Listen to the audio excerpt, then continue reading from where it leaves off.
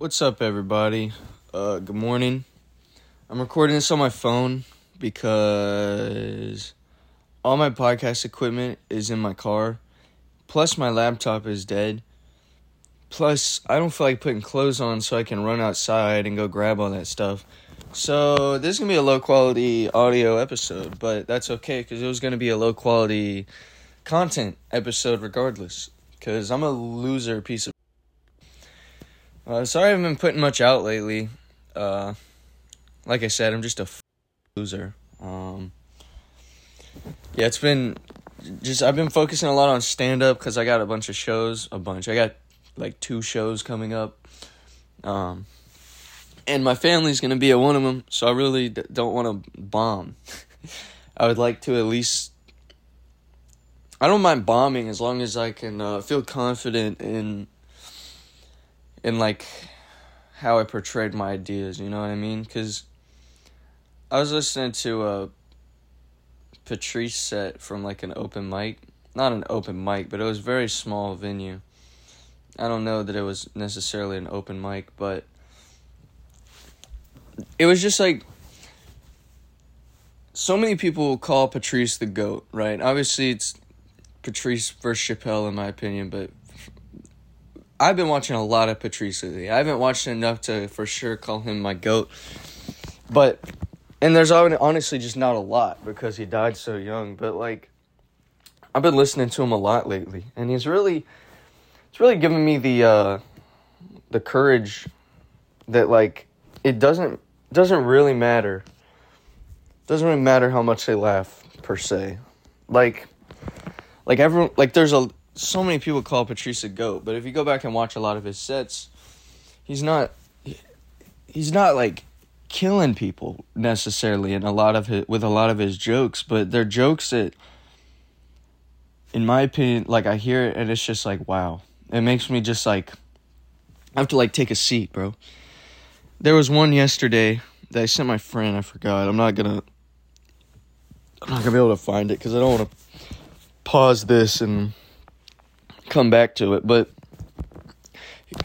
Patrice O'Neal has really been inspiring me to just like talk about what's real to me. Talk about how I really feel about things, because chances are, man, that's how most people feel. You know? Like, he's really given me the courage to just talk about shit that, even if people aren't liking it and rocking with me yet, just give it time, you know? Keep being consistent with it. Don't like back down off your ideas. I try not to. I'm sure I still do it because it's really hard not to, but I used to really, if people weren't liking a topic, I would try to like, obviously shy away from it. And you want to do that to a point, but you don't want to just like you don't want to let the crowd is not in charge. Yes, you're performing for the crowd, but like, I feel like a lot of comedians, like, you don't want to lose power from the crowd. You have the mic. You can say some outlandish things and then bring it back. You know what I mean? If people don't like something you said, there's ways for you to bring it back without cowering down. And Patrice O'Neal never cowered down to the crowd. Sometimes he would say something they didn't like, and he wouldn't double down, but he would find a way to explain himself, or I don't know. Once you give the crowd an inch, I feel like they want to take a mile. Like, when you make them feel like you're able to be fucked with. That's why I got this bad habit of when a joke doesn't land, like, I gotta just figure out how to handle people not liking my stuff a little bit better, because it does throw me off my game a little bit. And even if I try to act like it doesn't, I'm sure they can tell that it does. But, yeah. That being said, I bombed last night. I'm talking about comedy because I bombed my dick off last night. And every time I bomb my dick off, I get really introspective and existential about comedy. But, I mean, the crowd was just... There was no one there, and the people that were there were just not laughing, man. It happens, you know? I didn't really want to laugh at anybody just because laughing is kind of a weird... If you're the only person in a room laughing, you're kind of a weirdo, right? So a lot of times you gotta have someone just start laughing for everyone else to laugh. And if there's only 10 people or less and half of them are comedians, dude, God, it's gonna be rough to get that first person to go and then get everyone to follow, you know what I mean? But, yeah. Tough crowd last night. I had a good time, though. RJ came out. He did pretty good. He hasn't done stand-up in a while, so he was pretty rusty. He went up there. He was pretty nervous at first, I could tell. But once he kind of reined it in a little and remembered what he was going to talk about and calmed down, it was a really entertaining set. I thought it was pretty good, and he did everything off the dome, too. Holy crap, dude, I'm about to shit myself. I don't ever have to shit until I start recording, but I was going to try and make it through, but I don't think I am. I'll be right back. Alright, so, I'm done pooping. I'm wiping my ass right now. I just didn't want you guys to hear any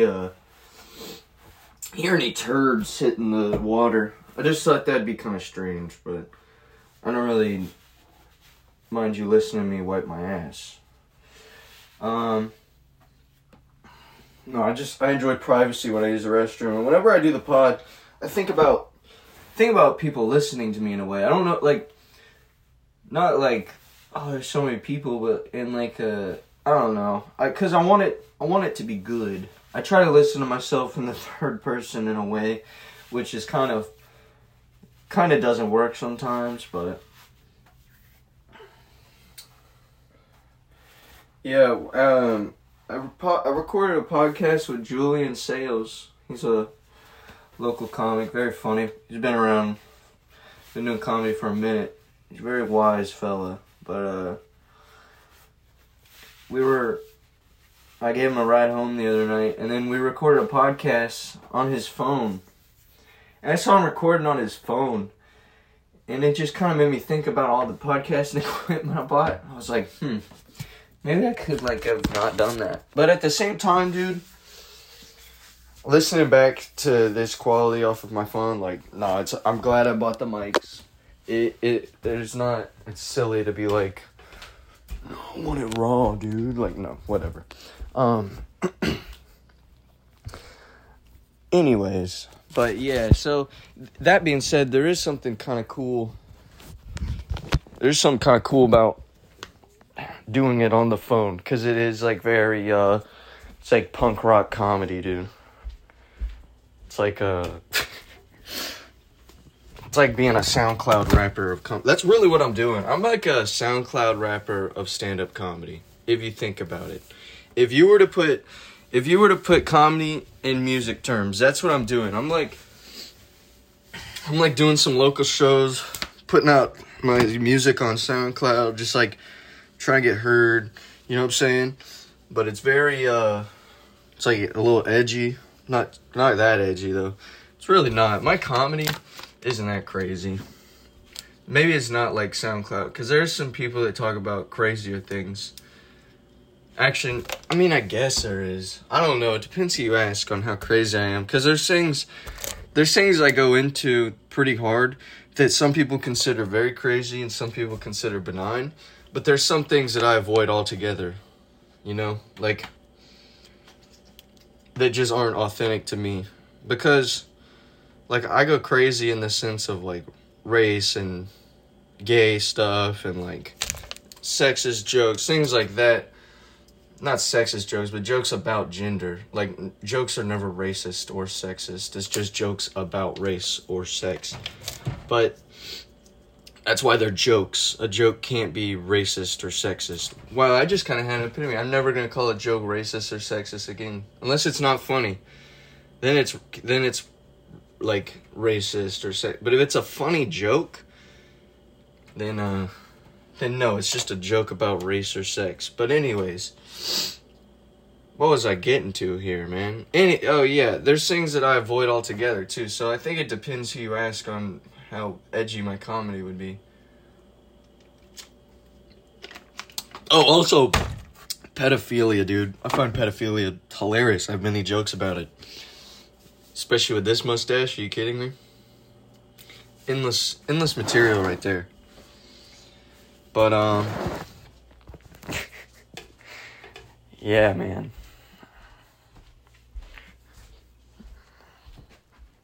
I've been trying to work on, how to not hold back, but how to bring it back a little bit in terms of how dirty my comedy was. Because there was a minute there where I wasn't like I was just trying to be a little edgier than I really am, I guess. And not like I never went on stage like that, but I started writing jokes, and I was like trying to write jokes like I was other comedians, maybe, or like just trying to be something I wasn't. Writing jokes about things that I thought were more funny because they're more shock, but they're really not. Because that's the thing about comedy. Like, it doesn't, even if it's dirty, it doesn't need to be shocking. It can be like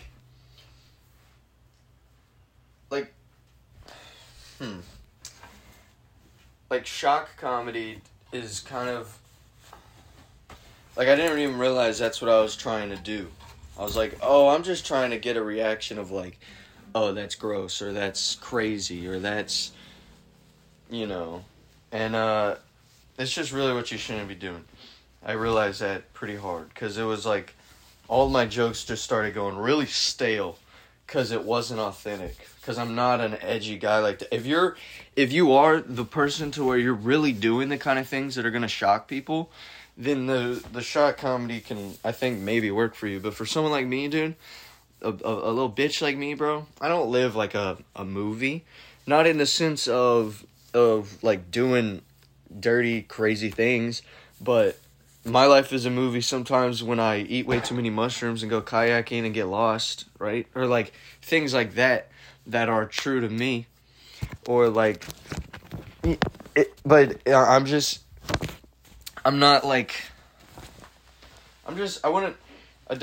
wouldn't really consider myself an edgy guy.